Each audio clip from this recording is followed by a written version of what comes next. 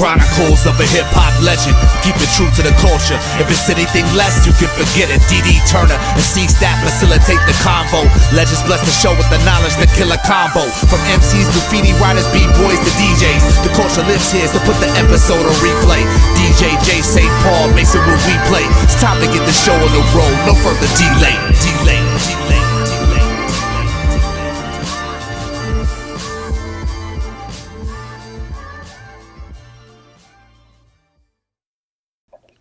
Welcome back to the Chronicles of a Hip Hop Legend radio show, TCO HHL Radio. Listeners, before we get started and before we bring our wonderful guests on and get into this discussion, again, we need to, take this moment to urge you to follow us on social media. Please get at us on Facebook, the Chronicles of a Hip Hop Legend, WordPress, tcohhl.wordpress.com, Bandcamp, tcohhl.bandcamp.com, Twitter, tcohhl_radio, also on Twitter and Instagram, hiphops, HIPHOPS _wizard, WIZARD. So check it, listeners. You've heard us have conversation before about polo, right? But it's always been polo clothing, right? Obviously, if you don't know by now, Stats and I are both low heads, right? So being kids from Brooklyn, New York, polo clothing played a major fixture in our lives. So to that extent, I know polo. I know Outdoorsman. I know Cookie. I know the Teddy Bear. I know the Ski Man. I know the P-Wing. I know the Rugby. I know all these different polo clothing styles. But I'm proud to say that our discussion this morning has nothing to do with the clothing. Maybe we'll sort of go that way just a little bit, but we'll actually have a discussion about the actual sport of polo. And the truth is, if you think about polo and its intersection with, and I'm not talking about the clothing, I'm speaking specifically about the sport of polo. There's not much of an intersection between the actual sport and hip-hop culture, for one. But also, I think, and this is why this conversation is timely, because it shows that we are interested and we do have involvement in other things that people generally don't think that we have an involvement or interest in. But there's not even really not a discussed interest in the sport of polo and black culture. But it exists. It exists. I promise you it exists. But you know what? Without further ado, let me just introduce our guest, because this is going to be a dope conversation. TCOHHL listeners, the Chronicles of a Hip Hop Legend listeners, welcome the good homie, Kareem Rassa. What up, Kareem? What's up, man? How you doing? Everything is good, man. Everything is good. Yo, this conversation, man, is definitely an exciting one, man, because like I just said in the intro, man, we don't really, particularly I think us in the inner city, when we think about polo, we don't think about the sport. We just only think about the clothing, right? But we don't know, or we don't talk about that sport that influenced the clothing.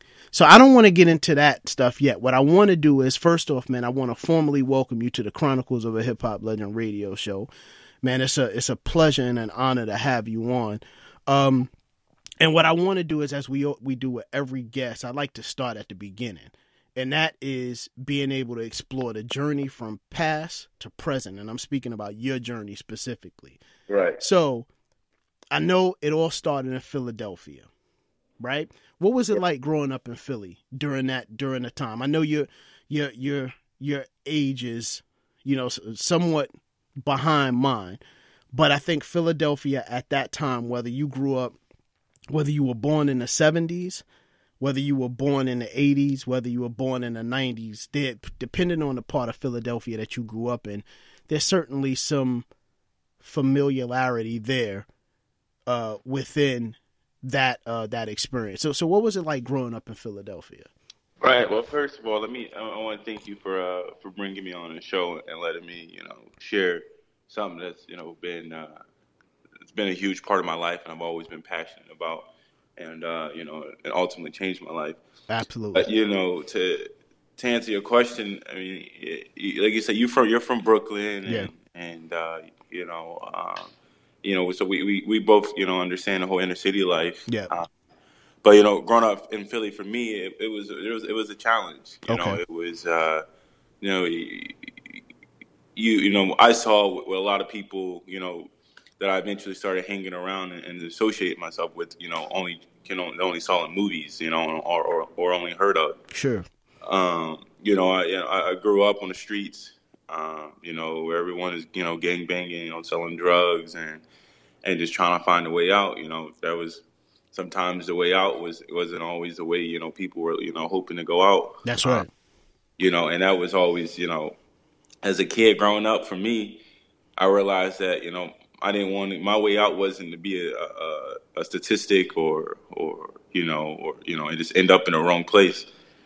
So I grew up with, I'm one of six. Wow. Grew up on welfare. So let me ask you this, but before you continue, I don't mean to interrupt. You said you're one of six. Where do you place within that, sort of timeline of ages, with your siblings? I'm in the middle. I actually got a twin sister, so I got wow. I'm the oldest twin. Okay. My twin and I. So technically, I'm the third one right there. Sure. So and then so I'm right there in that middle part of the pack. But yeah, I grew up with a single mom. She raised all six of us by herself. Wow. By herself. And it was tough. We grew up and we grew up fast. Yeah, it wasn't, absolutely. The streets teach you to grow up fast. You either grow up or or you don't make it. Yeah. If you truly want to survive, and I'm sure it's the same in Brooklyn or really really inner city, tough place here in the States. Right. You got to grow up fast. So I left the house when I was 14, basically. Okay. I was able to kind of growing up and seeing I lost a bunch of friends and family members, just to violence, and then just being in the streets. I realized that wasn't for me. Yeah, absolutely. It was. I mean, you walk out every day. You learn how to to walk the streets and what's going on and pay attention and all that good stuff. And but to be quite honest, I wasn't built for the streets. Yeah. That lifestyle was not me, and I figured that out fast. But you know what, man? Let me. I want to say this, and I appreciate you for saying that. That is an absolutely necessary statement that you just made, because no one ever says that, right? From where we come from, no one ever says I wasn't built for that, or I knew early on that this shit wasn't for me. You know what I mean? It was never. It seems like there's this sort of unwritten rule for you not to be honest and frank that despite the environment that you grew up in, you knew that this shit wasn't for you. And I'm saying that to you, very thankfully, because that's the way that I feel too. And I've said it before. Like I've said to myself, growing up in East New York, Brooklyn, during the height of the crack era, right?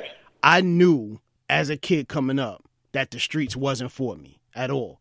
And I had friends that dabbled in and out of it, but the friends that I was fortunate, because the friends that I associated myself with, who are still my friends today, they knew and they respected my decision, and they knew that there were certain things that I just wasn't comfortable with. And whenever that time came, they would always say, "Yo, D, don't worry about it. We good.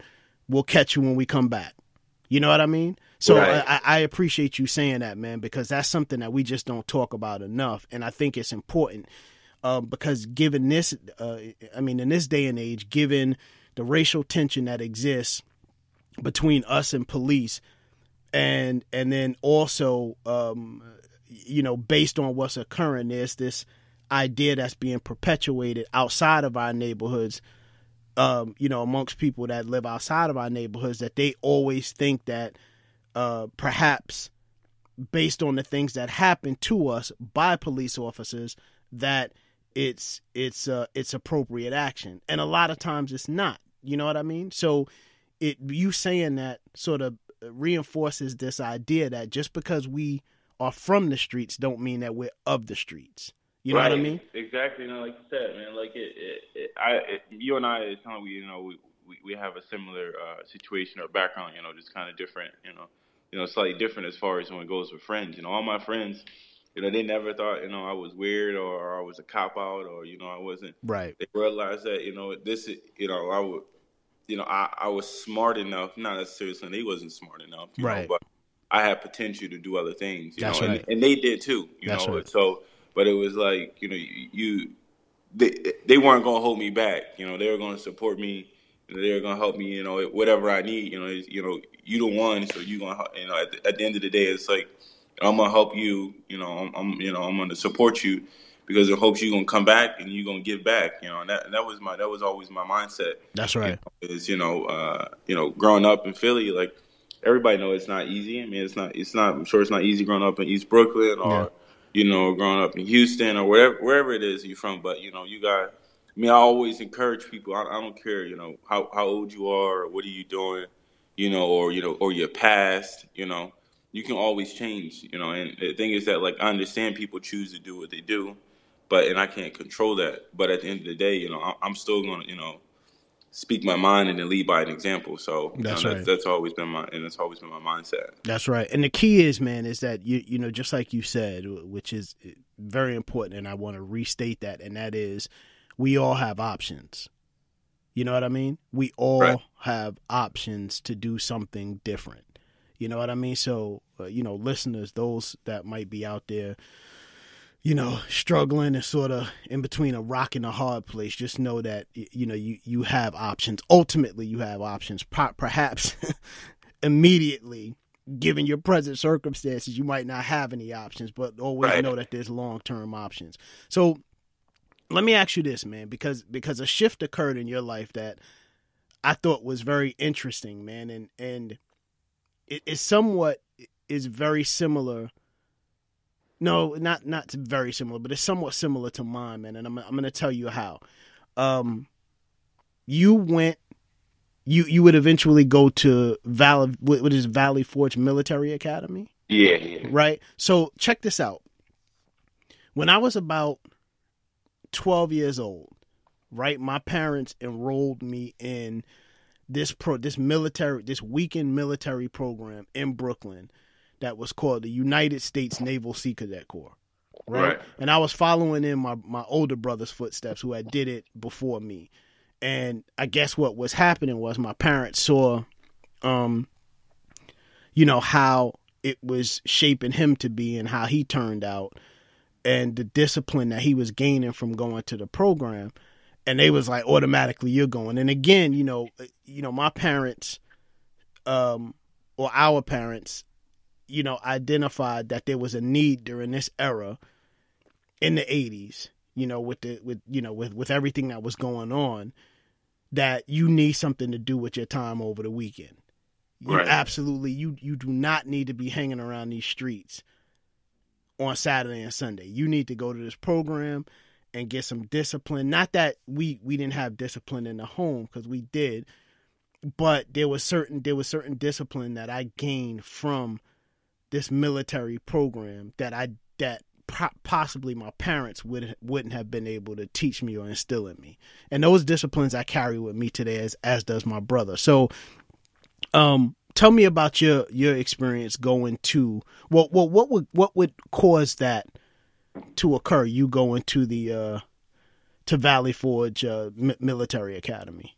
So, like you said, I mean, my situation has always been unique, as in, I I started playing polo, and I eventually became good at it, and people took notice, and Sure. on my potential of being good at polo, and then also me having a brain to kind of go to school and do well. You're right. So there was a time where school didn't mean anything to me.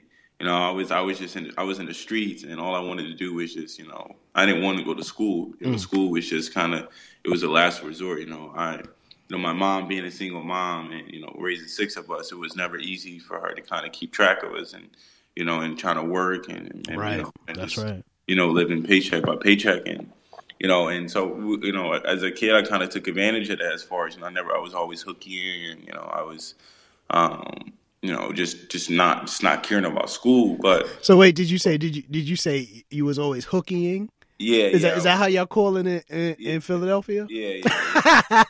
Yeah. So in I don't know if they still refer to it this way in New York, but when I was coming up, we called it just cutting. Oh, cut. Yeah. People say play hooky, cutting, hook, okay. Whatever. Like, okay. Yeah, it's Philly. The Philly terms. I'm sure. Yeah, it's a little different. But yeah, no, I was always cutting school and whatever, playing hooky, and then and I just so for me it was like I didn't care about school, and I wasn't it was a time I really wasn't learning anything. Sure. But through I'm sure we're gonna get to the whole point of the program that I came up in. Yeah. That one of the mission of the program and one of the main goals were academic achievement. Okay. And if you weren't doing well in school, you were not going to you weren't going to ride or participate in anything that was going on. So when you say ride, are you talking about just horses? Okay, yeah. So just the process of just riding horses, right? So it wasn't polo hadn't come into place yet. Yeah. Just the idea of just participating in not being involved, because the program is called Work to Ride. Right. But if you're not doing well and you're not doing what you're supposed to be doing, you're just working. There's no riding going on. No, obviously the best part, everybody wants to go ride. So right. The incentive there is to the riding part. But so to get to to not draw out the question, but no, take your time, man. It's I realized that I'm like, all right, well I need to if I want to ride or if I need to I want to do well in school. But long story short, I got a full ride to this, to Valley Forge Military Academy, which is an all boys private school. Wow. Basically, has a military structure, and then also they admitted females my first year in a junior college, because it's a junior college as well. But I believe it or not, when I was in 7th grade and I got that offer to kind of go, receive I think it was like $40,000 a year to go to school there. Wow. Education of that caliber. I had this epiphany, and I realized like, this is it. Like, this is my opportunity to really to be out. To not really have to deal with what I'm dealing with in Philly every day. That's right. And then being able to go ride horses and play polo whenever I want, and have a good facility and all these good things. And so I got that offer and I took it. So I went to Valley Forge when I started there in 8th grade. Mm-hmm. I played polo there for 2 years until the polo program was taken away. Wow. And I got a full ride, and I went. It was was probably the best 5 years of my life, and my first 2 years there were probably the hardest years of my life too. Wow. As far as growing up, I at one point, like I said, I was never about the streets, but you think, growing up in the streets that you would have some sort of tough side, as far as not tough being acting a certain way, but as far as kind of being resilient and not letting things get to you. Sure. But when you leave that environment that you're not used to, it's different. I went to school where a lot of people didn't know. No one really cared about going to school. It was who was wearing the best polo stuff, or who was doing this and that. And when I mean that, I mean the clothing and everything. Right. And but when I went to military school, that all went away. It was I finally had a structure. There was a lot of my whole disciplinary, just aspect of life just changed. School to me, like I remember I would laugh at kids who were mad when they got a B on their report card or something like that. Yeah, yeah. And then that was after my first year there, because I tried so hard, but I was only getting C's. Yeah. And that was me trying. Right. And it was me. It's not because I wasn't smart or anything. Is that I never went to school, so I never really knew how to be a student. Right. Right. It was like a whole it was a 360 change for me. On top of all the military aspect of the whole thing was just, it was different. So my first couple of years, I was trying really hard in school, trying to, and all the kids around me, you had some kids, a decent amount of kids come from the inner city, and most of them were pretty, well-off kids who come from good schools already. So right. Everyone had their own problems. It wasn't, and a lot of kids, I chose to go there, but I had my own problems, not because I was a bad person. It's just, yeah, I came from a different background, and I was trying really hard at school, and I was just getting C's and D's, and then I just remember, when it finally clicked to me, and when I started, before I knew it, I had all B's, and then before I knew it, I had all A's. Yeah, yeah. And I was just like, and then when I got a B, I was that kid, basically about to cry. Yeah. Because I could, and I'm a competitive person too. Sure. And they make it, when I see other people, or what I perceive to be doing better than me, I'm gonna try one up you. You know, it's not. It's just like I think that's nature, and then just kind of I never feel like I've always had anything to prove to anybody, but it's always just proving things to myself, because it's like that feeling you get of gratification of just being able to know like I can do it. It's different. Sure. And that's something that that Valley Forge instilled in me. And just going to go get what I want. And it's like when you really put your mind to something, it's like it's possible.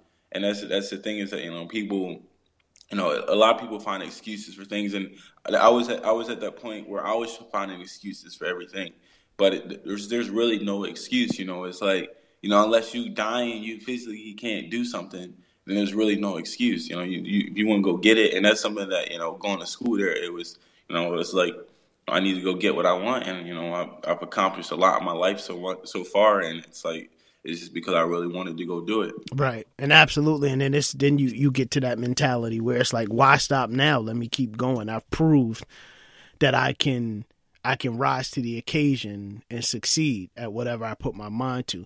Man, you're dropping a lot of jewels, man, and you're giving some wisdom, because what you said, you just made another point that I'd like to just go back to, and that is about your maturation process in becoming a better student, right?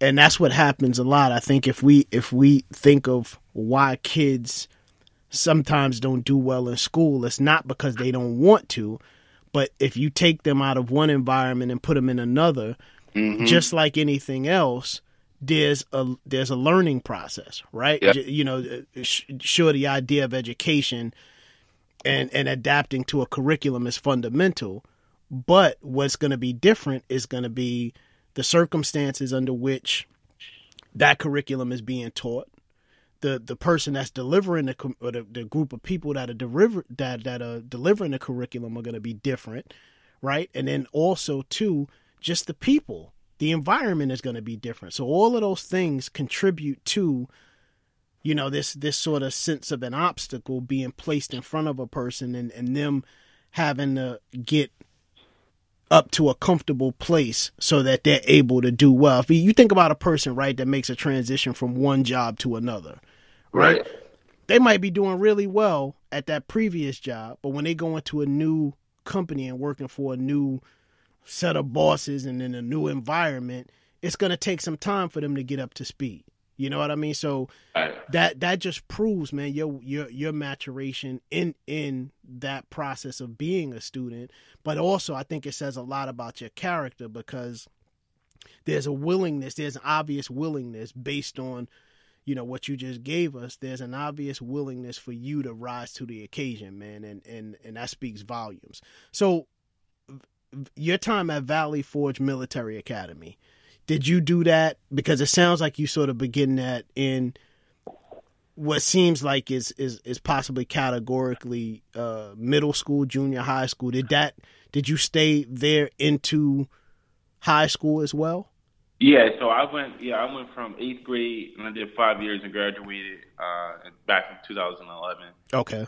And I did my 5 years there, and it was boarding. So when school was in session, I lived there. And then so that's kind of when I said I left my house when I was 14. I really left because every time whenever school was out or had some break or summer break, I went and worked, and I didn't live at my house. I was in some different state, or and soon that was over, I went right back to school. So okay, since then I kind of just been haven't been living with my mom. So Valley Forge Military Academy, is that like upstate New York?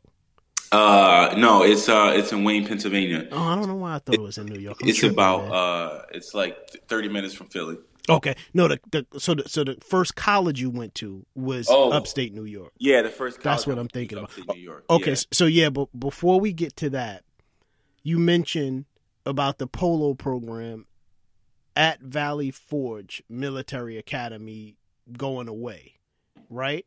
Right. During your time at the school, approximately what grade did they take the program away? Oh, it was right as soon as I entered my sophomore year in high school. Okay. So, yeah, it's about So after my freshman year, so okay. I played my 8th grade year and then my 9th grade year, and then it was done my sophomore year. So shit, man, that's like 3 years without playing polo, right? So I'm thinking about you at that point already being, developing the skill in this sport, right? So how'd you? I mean, during that 3-year lull, was there no sort of organized polo playing for you at all, or did you? No. So I still played. I didn't compete with my school. My school gave me permission to go play with Work to Ride, the program that I grew up. Right? Oh, okay, right. So I wasn't absent for 3 years. I was still playing, but just because originally. I came to the school to get an education, right. I was there to play polo, and that's something I've always, that's something I was always passionate about. And in the school, they didn't take that away from me. They allowed me to go and leave and travel and play, do what I always loved. So I was able to continue to do that, even though there wasn't polo at school. Dope. So let me ask you this, man, because there's a perception, right? There's a perception about, and it's an appropriate perception. The perception is that people that play polo, right? I'm not including yourself, but I think generally and historically, the people that play polo are folks that come from well-to-do families, right? And then there's this air of opulence that exists within the lifestyle that supports the sport, right? So is there any truth to that? Is there? I mean, I guess to put it very simply. No, certainly no. Okay. The whole I mean, for the most part, stereotypes are somewhat true. I mean, that's when people stereotype, it's because there's some truth to certain things. Mm-hmm. And there is some truth to, there are a lot of wealthy, just a lot of affluent individuals who participate in sport, and the sport can take a lot of money to play it at the right level. Sure. But at the same time, don't let me leave this out. There are a lot of people who just playing polo in their backyards just because, you don't need, the whole, the big hats and the Veuve Clos champagne and all that stuff. Sure. That you have that scene that exists. That's a real thing, but for the most part, there are a lot of just, I guess, quote unquote, poor polo players. Yeah. People who just, who have a 9-to-5 job Monday through Friday, and they go and ride and play, and on the weekend it's just, just for something to do as a hobby. Sure. So and it's sad, it's like, because the thing, what makes it difficult for a lot of people perceiving that, because it's like a lot of individuals feel that they're kind of, they're left out, or it's just not my scene. But at the end of the day, really the polo community, everybody's welcome. You never, regardless of where you come from, your background, how much money you have, you're always going to be welcome. Unfortunately, or whatever you want to say, it's like there are a decent amount of well-off people, because the sport is, at the end of the day, it's a huge cost. Yeah. It takes a lot of money to play the game. Sure. at the right level. At the right level. If you want to go compete on the highest level possible, then that costs a lot of money. Sure. But can you go play polo for some cheap money or whatever, or just play it on the cheap? Yeah, you can. You can go find it. You'll pay for what you'll get what you pay for it. Gotcha. It all depends on what you're trying to do. Gotcha. It's like somebody that want to play baseball, right? Either you want to play real baseball or you want to play wiffle ball. Right, exactly. So I mean, it's just it's kind of what it's like. Essentially, it's like if you want to go play with the best players in the world, that's going to cost you a couple $. Right. If you want to go, just go play with your friends in your backyard, then you go do that. It's not. It's a thing. It's but yeah, I don't want to lie to you and say there's not a lot of rich people, and you don't see people with big hats and a glass of booze in their hand. Yeah, that's real. Yeah. No doubt. So let me ask you this, because I want to jump forward. Right. And get to your college years and then present. But before we do that, man, I'd be remiss if I didn't ask you to if you're aware of this. What's the history of the sport? Where did it start? It's not an American thing. I mean, nothing really is American except for probably basketball and baseball. But outside of that, like I mean, where did the sport, where was it first played, if you know? Right. Well, no. Well, the game is actually like really, really old though. It's not. It's not an American thing. Mm-hmm. But the game, it started back in South Central Asia and like Persia, and then over in India. That's kind of where the game began, and then at one point, as far as my knowledge, goes, then you had the British who, colonized some of those places, right over there, and then they kind of brought the game back to England, and then at some point the game came over here to the States, and transitioned, from place to place, and so that's kind of where that's kind of the backstory of the game a little bit. Okay. And then eventually the game, eventually was just dominated by the Argentinians. Nice. So let me ask you this too. What are the functions of the game? Because as a person that has never played polo before, I mean, from what I see, and as I imagine a lot of people that most people will never get a chance to play polo, right? So from my perspective, I see a person on a horse with I mean, for lack of a better term, a bat that swings to hit a ball that's on the ground, right? But I know that it's much more to that. So can you explain just the fundamentals of the game? How does it work? Are there teams, and what are the tools called? Right. So the game requires. I'll start there. So you have grass polo and you have arena polo. Okay. Predominantly, everyone plays on the grass, and that's where it's done. But a grass field is 9 football fields basically. So it's like 300 by 160. Shit! Wait, hold on a second, yo. Did you say 9 football fields? Yeah, so you can place 9 football fields on a polo field. That's how big. Shit. Okay, all right. That gives us some context on how big the playing field is. That's Okay, how big the playing field is. So in the grass, you have four versus four. And polo's the one like sport where females and males can play together. wow. Okay, But you never really. Sometimes we can get into that, but you do have females and males who play together depending on what's going on. But yeah, 4 versus 4, and it requires about at the highest level, each person to bring 10 to 12 horses to a game. okay. So that's like it's for one person. Right, because you have to. Because I mean, I imagine 9. What's the equivalent of 9 football fields? That's a lot of running for a horse. Yeah. Okay. Exactly. So you're understanding it right now. Mm-hmm. So yeah, it's a lot. So I mean, you can get away with like 8. You don't need to bring 12, but some people do. But you can get away with 8 horses. It all depends on your situation. Sure.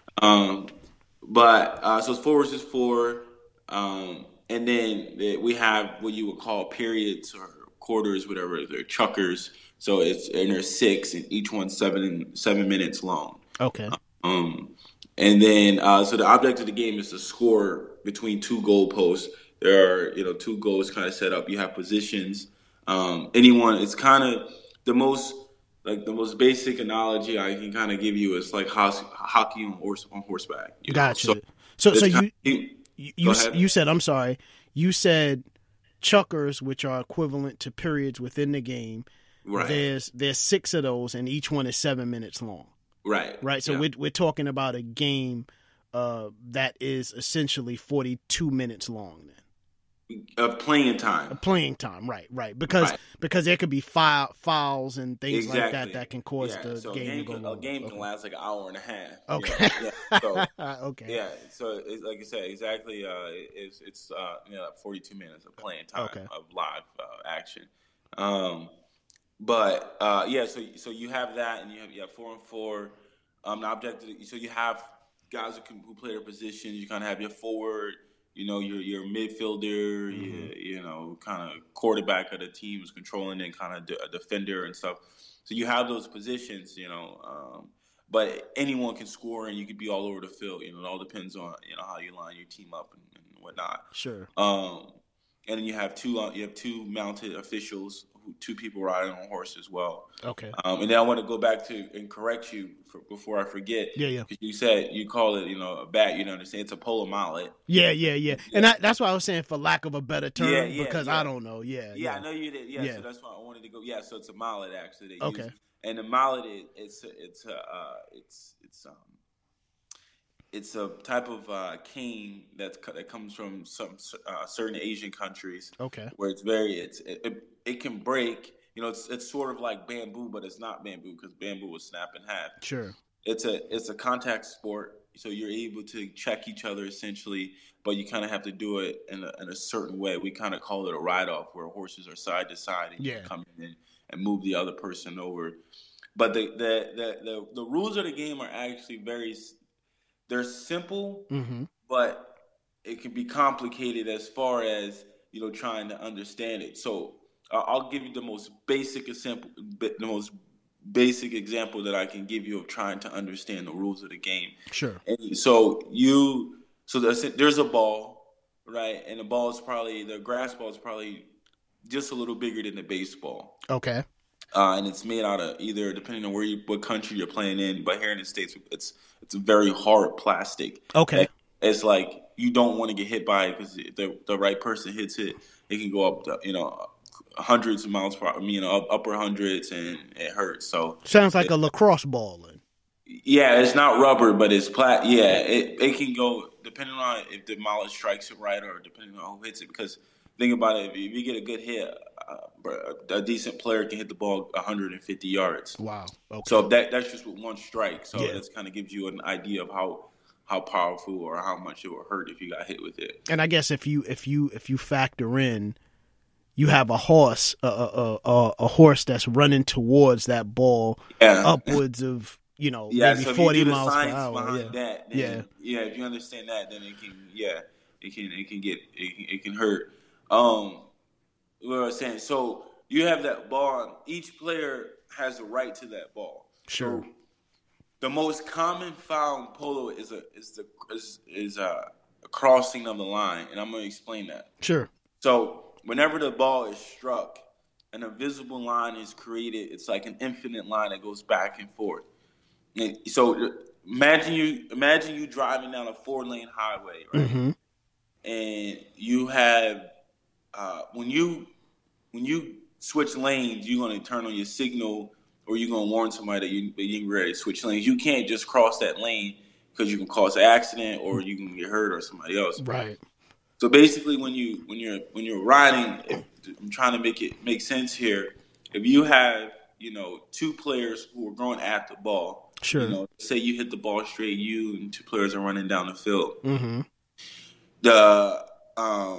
Each player there's a line on the left, there's an invisible line on the left, and an invisible line on the right. Okay. Each person has a right to that ball. Gotcha. So so you have line infractions, and basically the rules are created for the horse's safety and then the player's safety second. Right, because you don't want to be running into each other. Right, so you're allowed to run into each other, but you can only do it a certain way. Okay. You can't come in at an angle or, like, for lack of better terms, create a T or T-bone somebody and right. blindside them. Gotcha. Okay. So each player has a right to that ball, and then there are a few things you can do. You can either hook the other person's stick, or you can you and the other person can make contact side by side and bump each other off the line, and then you get possession of the ball. But when you're trying to go after that ball, you have to make sure that you're not putting the person in or the horse in any danger, or the other person in any danger. And then so those line infractions when you're crossing the line, and it gets you kind of got to see it, and it takes time to play because you'll hear a whistle and you're like, what the hell just happened? Right. There's a lot of things going on. But so that's basically like the most, and I hope I kind of give someone a visual, a visual of what I'm talking about. No, here. I think you have, man, and I think you did it wonderfully, because the truth is that a lot of people, this is one of those sports, right? And I think it's that way because it's not one that's as accessible in terms of broadcasting as you would have like football, baseball, basketball, even soccer for that matter, matter.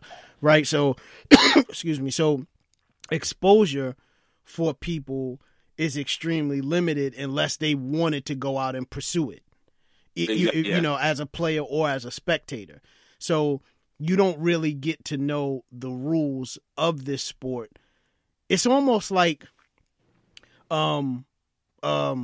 cricket too, right? So if I was in India, right, or if I was in certain some other countries where cricket is prominent, someplace maybe in the Middle East, then I don't have to be a cricket player to know how cricket is played. Right. You know what I mean? Because it's accessible to me. It's sort of the same with polo. You know what I mean? So with that said, man, you did a wonderful job in explaining it and giving us some context, man. And it's it definitely sounds like, man, that you over these years that you've been playing, you have a great grasp in it, and you're a force to be reckoned with, man. So, what I wanted to ask you about is after your time at the after you graduated from the Valley Forge Military Academy. Well, you know what? No, let me ask you this, man. What was the structure like at Valley Forge Military Academy? Because if like I told you, man, I went through a similar program, but it wasn't a full-time one.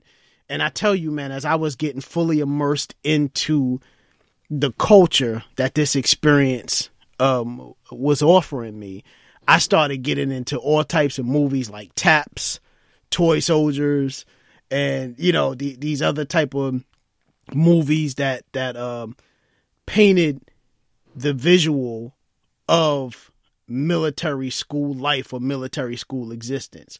So what was that culture like for you? Right. Funny fact before I go on and share that with you, Taps was actually filmed at Valley Forge. Really? Check that out. See? Yeah.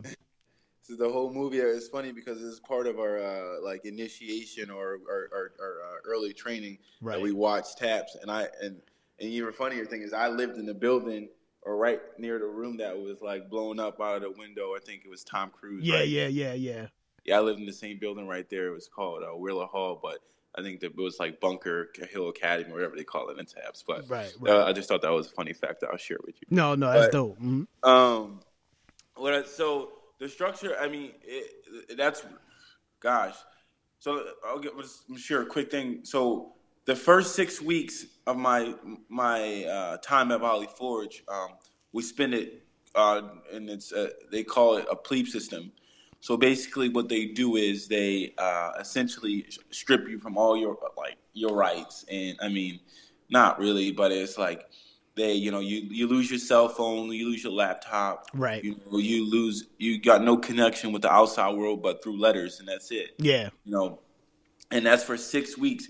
And we wake up at 4 a.m. We go on this crazy PT runs. Yeah. That's your boot camp phase. Yes, boot camp, basically. Yeah, right. That's what it is. We had a boot camp for 6 weeks. Right. And, like, I don't think I've cried that much in a long time.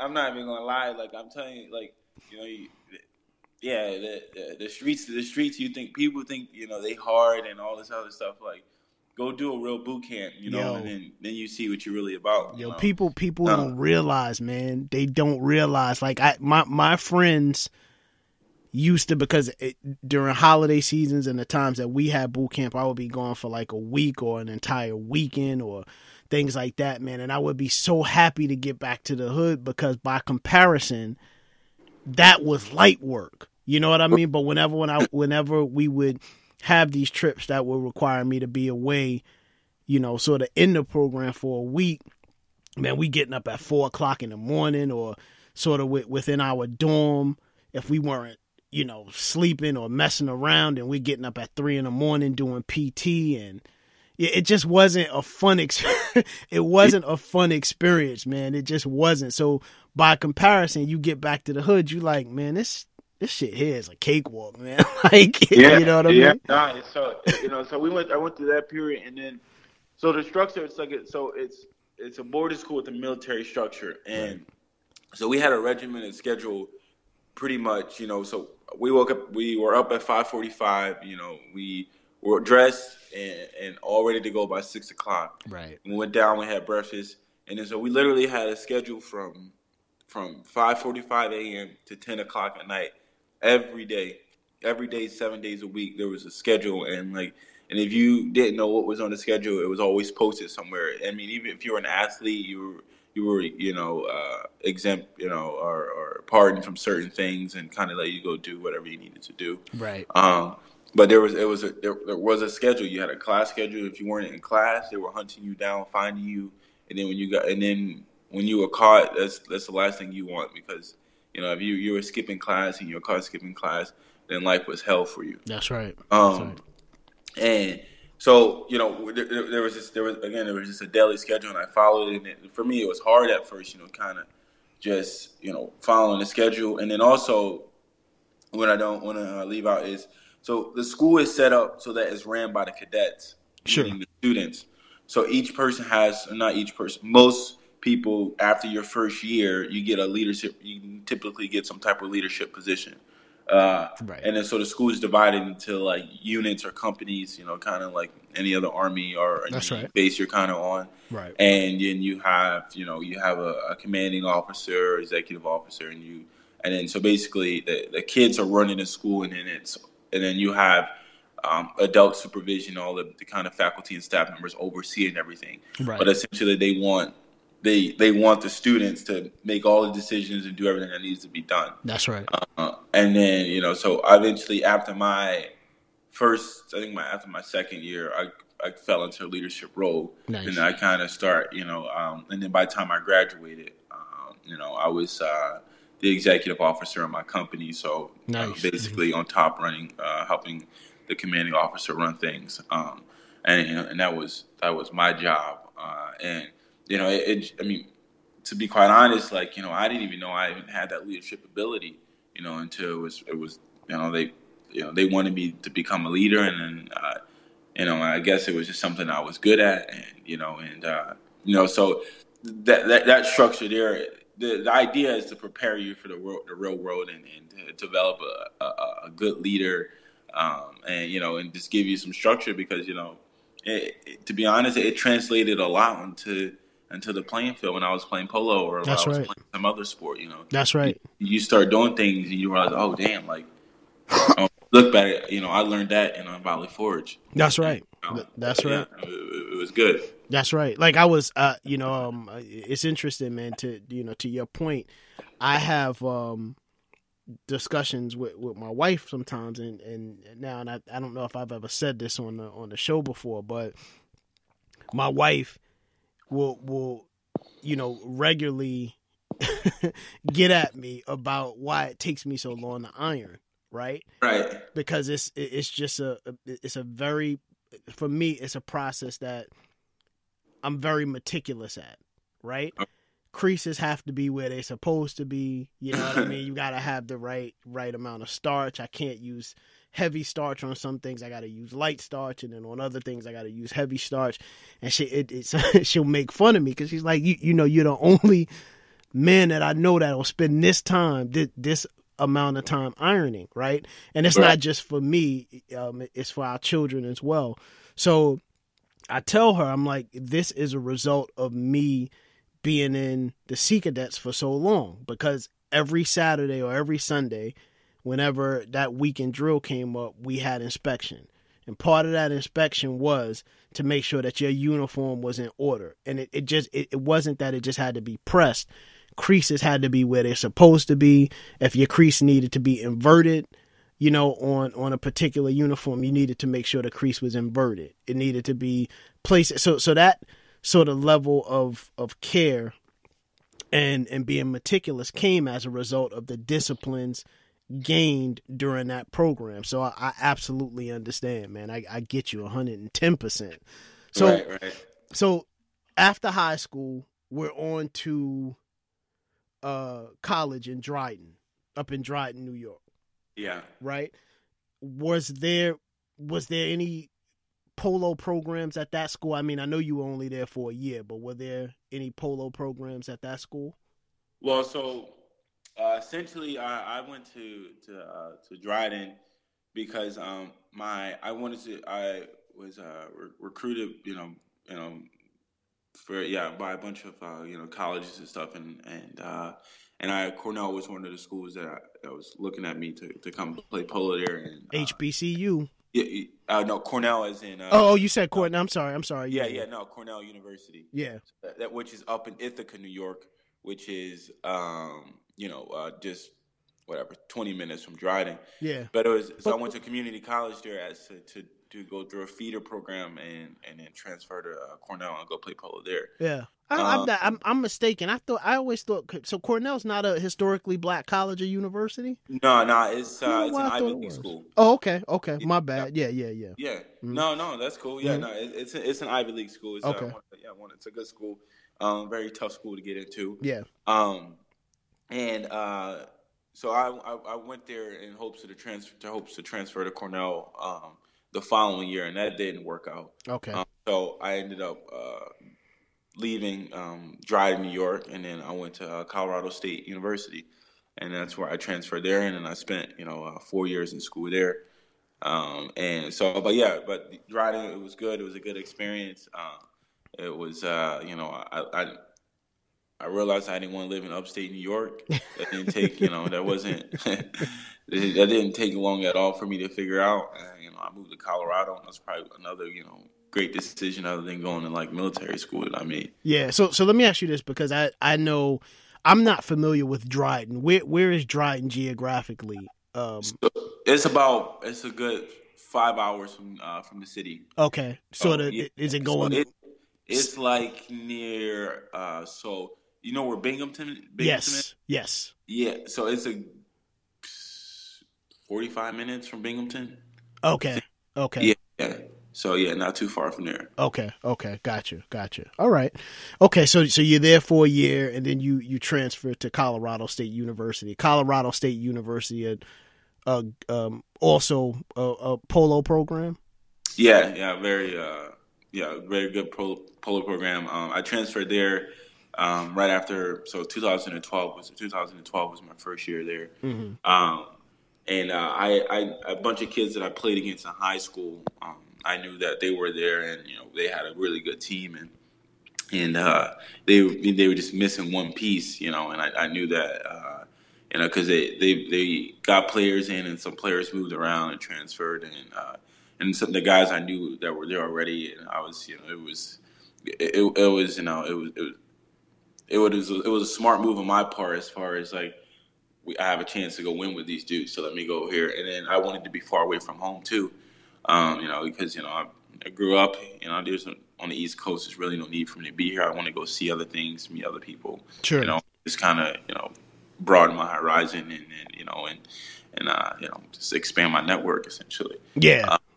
No, and so I went out there in 2012, and I joined up with two other guys out there that were already playing. We had quite a few guys out there, but these two, they were the two main guys that were playing. And so in the arena, it's 3 versus 3, and so collegiate polo is played inside, not on the grass. Oh, okay. I need to share too, so we're playing inside, and then so instead of 4-on-4, it's 3 versus 3. Okay. So I went there and played with those dudes my first year, and then we made it. We made it to the national finals, and then we fell short in the national finals. So, I redshirted my freshman year. I didn't play at all. So that was basically my first year of competing in collegiate polo, and it was an amazing year. We fell short, but it was a good start to my college career. Which after that, there was even more great things that happened. Yeah. See, I also imagine that this sport, I guess, particularly at the college level, being, excuse me, although, I'm sure that there's a number of polo programs across the country, right? At universities, but I imagine that even though you're in different schools and there's different, obviously different teams for different schools and in different states, it's a close-knit community. Exactly. You hit that on the nail. Like, it's like most sports, like, polo is not as big as basketball. Right.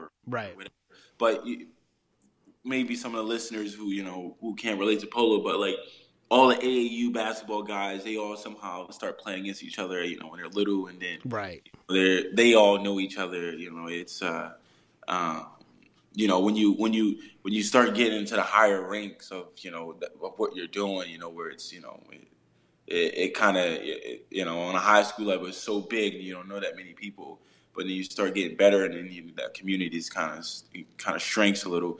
But I mean, with polo, when it's not as big as many of the other sports that that are played in college and stuff. But like again, everyone, the community is small, so everyone knows who are the best players, who has the best teams, what's going on, like and it's really competitive. So it's like it's important for people to kind of know everyone, and then afterwards too, there's a lot of other good opportunities that are involved with polo, because there's a lot of successful people that are playing the sport, and so it's kind of good to kind of be in a community like that, where you can create a network that's right. Not like any other network really that you can create anywhere else. That's right. Absolutely. And I was just thinking about that too, man. I'm thinking about what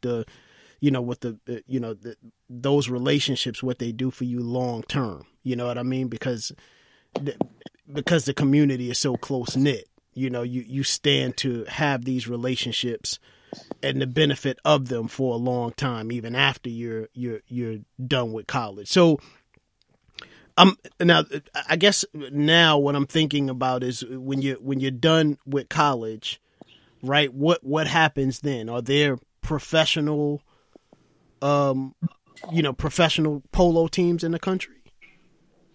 Yeah, so so professional polo is it's interesting how it works. It's so I think I don't know it's a hobby for most people. Okay. It's the sport itself is it's a huge cost. Yeah. It's a hobby, and it's very few people. I mean, there are professionals, and there are people who make money from it. But it's not. You don't have a draft. You don't have anything like Right. where you're going in to play. So for a professional polo player, I'll break down kind of the little dynamics of the game and the teams and how that kind of works. So I'll start at the highest level. You have a sponsor, or they call them patrons or whatever, who sponsors the team. Essentially, they're paying all the bills. Okay, right. And what you do as a sponsor, you're considered an amateur, and you're playing with professionals. So you hire, so let's say if you want to go down to Florida and then go play in the U.S. Open, in the spring or whatever it is, or during the Florida. So basically, Florida has the winter season or the winter time here in the States. Everyone's down in Florida playing. That's where all the competitive polo is going on, down in Wellington, and Palm Beach. But you have guys who will hire a professional, someone who's good at it, and they'll say, "Hey, I want you to come play for me, this season, or I want you to come play for me for the next, year or 2 years, whatever it is," kind of deal you kind of work out with them. Sure. And essentially, so the sponsor who loves the game and wants to go play, they'll hire 2 or 3 guys and say, "Hey, come play with me. I'll give you whatever, depending on your situation, $500,000 or $1 million for 6 months or something like that. So come play with me." Wow. And then you're competing to go win the U.S. Open. But as far as a professional career in polo, it's very hard to make it, as far as trying to, because it involves a lot of the logistics behind it. As far as you need, you have to constantly have at least like 40 horses. And you're, basically the money that you make as a professional, you put all that money back into your horses, right? Because the horses are, what a lot of people don't understand, they're like 90% of the game. Yeah, they are the success in the game. But because there's a point where you become good enough to hit the ball and do whatever you need to do with the ball. But if you don't have that horse to get you to the next level, or to keep you competitive, then you're useless. Yeah. So it's always about investing your money back into your horses and trying to constantly get the best horses, because a lot of people think like, people are kind of ignorant to the game or don't understand. You have some people saying like, "Oh, you don't do anything. It's the horse that are doing all the work." Or one, as an athlete, on top of it, you're tired too. Yeah, but that's also, right. But also when you're out there, playing, the horses, they have schedules as well. They get up, or they're out on the track at 5:30 and training, 6 o'clock in the morning, training, getting their endurance, and they have trainers coming and looking at their legs, and they're on crazy diets, and it's all there's so much going into it that a lot of people don't know, and you spend more time working on your horses and being at the barn and making sure everything right than you do playing. It's because that's like an important part of the game. Like, it's all about your horses. And then, so you have guys who I'm kind of getting away from a little bit, but you have guys who just, who kind of have the disposable income to want to hire people and go play polo. Yeah. And that's kind of how it works. So, coming up as a young professional or whatever, you're just constantly trying to find gigs and, trying to just finding tournaments around the country. And the sport follows warm weather too. So every polo player is nomadic. Everyone's just kind of following, where the warm weather is going. Right. So, as a professional, you need to have the horses, and then so you might make $500,000 depending on what where you're playing and who you're playing for 6 months or something like that. But that's not a lot of money. Yeah. It's because there are horses that are selling for $150,000. That's right. That's right. And I guess also too, if you're talking about making that money, the assumption is, I guess from my perspective, the assumption is that if somebody is paying you to, if they're paying you, then you're coming along with your own horses. You're coming along with your own process. But obviously, there's a lot that goes into you, making sure your horses are ready, right? Because people are not going to pay you if they didn't think that you were capable at achieving at a high level. You know what I mean? Exactly. No, yeah, it's all about, because you have to hire a lot of workers, a lot of help. People were just taking care of your horses. The vet bills, the barn, the feed horses aren't cheap. So it's like you try to cover your costs and then also pocket some money. Yeah. But it's very challenging to do that. Right. But it's possible. It's just being really good at what you do and constantly, having a job. And if the economy is going well and people got a lot of money to spend on something else, then you got a job. Sure. But if not, the first thing that someone's going to probably cut, is what they do for fun. And, and unfortunately it's a job for you, but it's fun for them. Yeah. Or it's a hobby for them. Then you kind of SOL. Right. So yeah, it's a tough, it's a tough sport. So being a professional in the sport, it can be nice when things are going well and you have a bunch of jobs and stuff lined up, and and you got the horses to do everything that you need to do. So you mentioned that polo players, right? Yeah. Are nomadic. So are there ever any opportunities for state-based players to venture to other countries and play? Oh yeah, certainly. So let me go back. So right now, the sport is predominantly dominated by our Argentinians. So in Argentina, It's like the best polo in the world is played in Argentina right now, and all the top 10 players in the world right now are from Argentina. Okay. Just to give you an idea of it. So they have the Argentine Triple Crown, which is they have the Hurlingham Open, and then the Tortugas Open, and then the Argentine Open. Those are the three biggest tournaments in the world that everyone Okay. Those are the three tournaments that you want to play in as a polo player. I mean, you have the other tournaments going on, but when you reach that level of polo, then that's when you really made it. Sure. But to answer your question, so you have a lot of those guys so during September until December or something. Those guys are in Argentina playing polo there, and then pretty much it's just all over the world depending on the seasons. Depending on where you are in the world. Right now the polo is going on in England. This is their prime season going on, and then here in the States too. So you got up in the Hamptons going on. Right, that's right. You got people in Greenwich, Connecticut, Santa Barbara, California. So it all depends on. You don't want it to be too hot, and then it can't be too cold either. So there's a bunch of polo going on in the States now this summer.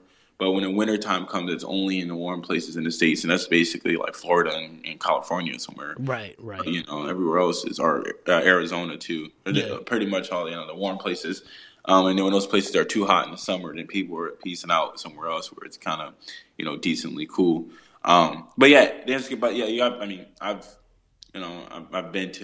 played in Europe, I played in Asia, played in Africa. Nice. So, it's kind of been, depending on the seasons and what tournaments are going on and what are you getting calls for, then you just follow that. Sure. Nice, man. Nice. Well, what's up next for you, man? Because you've given us, you took us on a journey, man, and I appreciate it, man, and a fascinating journey it is. But what's up next for you? Or what are you doing now? Yeah, so right now, I'm working with an investment group. Okay. Back in Philly. So I kind of got fortunate, whereas my boss is he's just getting into polo, so he and I are playing some polo together, and then at the same time I'm working for his investment group that he has going on there. So okay. I'm kind of getting my feet wet with some of that stuff and trying to learn that world. And I'm still competing. I'm playing with the program I started with and just kind of giving back to the kids where I first learned to ride. And eventually, I think I'm going to go back and get my MBA. Nice. That's something else that I want to do. And as long as I can, I'm going to continue to just keep playing polo. Because it's giving me all these opportunities, and giving me the opportunity to connect with you, right? And then kind of, just doing what I'm doing now, so yeah, I mean, I'm just trying to stay involved as much as I can, but right now I'm kind of focusing on, making some money in a different part of, in a different sector. Again, like I said, polo it's good, it works out for you, but it's not always guaranteed. Right. No, absolutely. And if there's one thing that we need, I mean, truthfully, there's really no such thing as a guarantee. But I think when we think about life sustainability and being able to take care of ourselves immediately and long term, right, we need something that is as close to a guarantee as possible. You know right. what I mean? Exactly. And that's why I got an education, and I went to go get a job, and that's right. And so like you said, I think I have my chances of keeping a job in in the corporate world is a lot it's a lot easier or more promising than trying to consistently keep a polo job. No, dig it, man. That you're absolutely right, man. And I want to tell you, man, that the truth is that you're doing something exceptionally well, man, and that is inspiring the younger generation, the generation that's behind you, the youth that are coming up, not just in Philadelphia, but in inner city communities all over the country. You know what I mean? And right. And you are, your life is a testament that, for one, like we said earlier, you don't have to be, just because you're from the streets don't mean that you have to be of the streets, for one. And for two, if you set your goals and you work towards them, you can certainly achieve them, man. There's nothing that's out of range. You just have to be willing to make the sacrifice and put in the hard work to get to achieving the goal, man. And I definitely appreciate you for that, man. You are an awesome inspiration, man. So, man, I know we're gonna get ready to wrap up now, man, because these conversations we get to them, and then before you know it, the time frame, right. You start them and you look up, you're like, oh shit, man, look how the time went by quick, man. No, that's never a bad thing, no. But no, there's a lot to share, No, absolutely, man, and like I said, man, we appreciate it. Let me I want to be able to give some information, or want you to be able to give information about that program that you're involved with now, the program that you came up in, because if excuse me, if our listeners are listening, they're happy to be in the Philadelphia area, where can they find you if they're interested in bringing their children? Or they might just be interested in learning how to ride and interested in the sport of polo. Where could they find you at? What's the name of that program, I guess? The program is called Work to Ride. Work to Ride. Oh, yeah, and it's located in Fairmount Park in Philly. So, yeah, definitely look it up. It's offers a riding camp, riding lessons. They're always accepting kids into the program, but kids kind of got to be from the Philly area. Okay. Or they have to be from the Philly area. That's the program. It's a nonprofit. It's just basically the program mission is to help disadvantaged inner city youth. Give them an opportunity that they would never have, and that's what it's given me. Sure. I've been able to kind of just do things that a lot of people dream of, and a lot of people don't even get a chance to ever see in life. So no, absolutely, man. It's a great program. It's called Work to Ride. Look it up. It's incredible.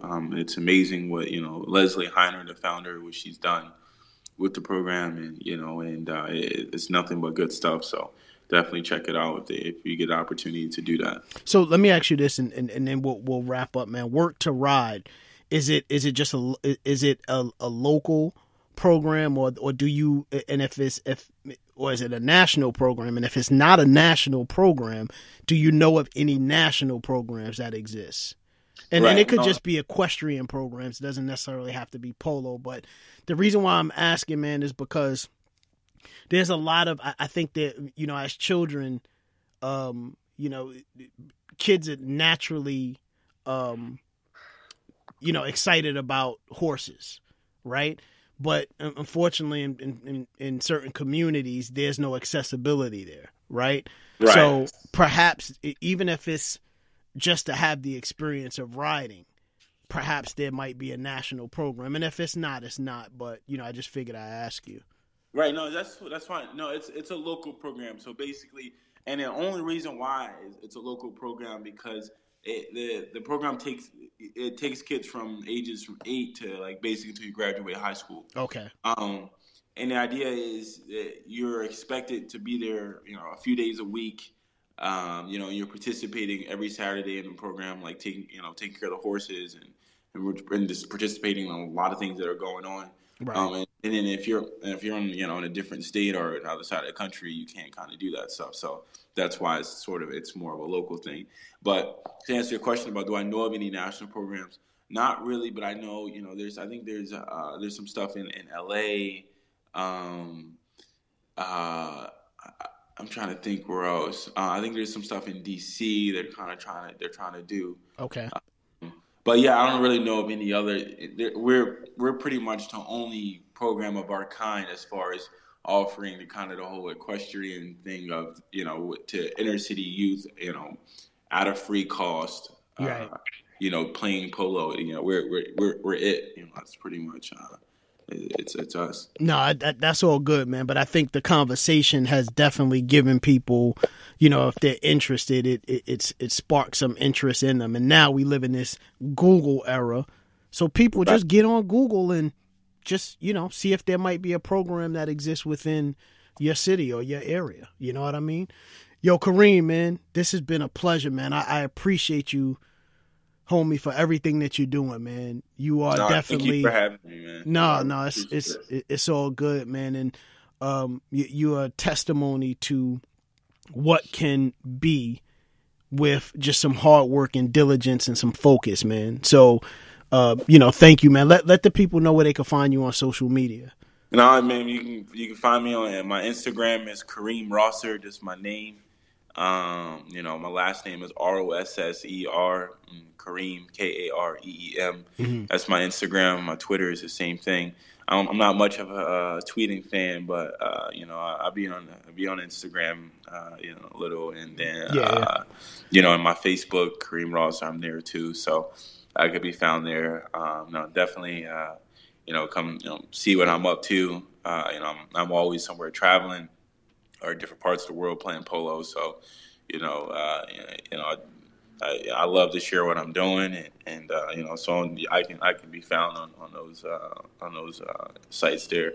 Dope. So, yo, man, listen, man, again, man, we appreciate your time, and as I always say at the end of these conversations, man, our platform is your platform. So whenever you got anything new going on, if you want to announce a new initiative, if perhaps you have a wonderful opportunity that's that you know presents itself either here in the States or abroad, you know, for you to showcase your polo skills, perhaps you're going to be competing on a large, you know, on a higher level or at whatever level.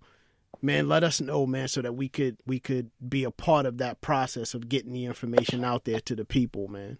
No, certainly, I appreciate it, man. Y'all take care, and then, you know, I look forward to, you know, to talking to y'all again about something else. And, you know, again, I'm always trying to share my story, inspire others, and, you know, let people know you can really do whatever you put your mind to. You know, there are setbacks in life, but, you know, just be resilient. And that's just something I've always preached, you know, to myself and to, you know, others around me. So definitely, you know, just put your mind to whatever you want to do and just go do it and be different, you know. And that's another thing is, you know, just don't worry, you know, don't try to hop on all these waves and what's going on. They'll be different, you know, create your own path, you know, and just, you know, having people, you know, just wanting to do what you're doing in a way is something good and inspiring, and that's something that I've always stuck to. Absolutely, absolutely. And listeners, you know, the best part of falling down is that you could get back up.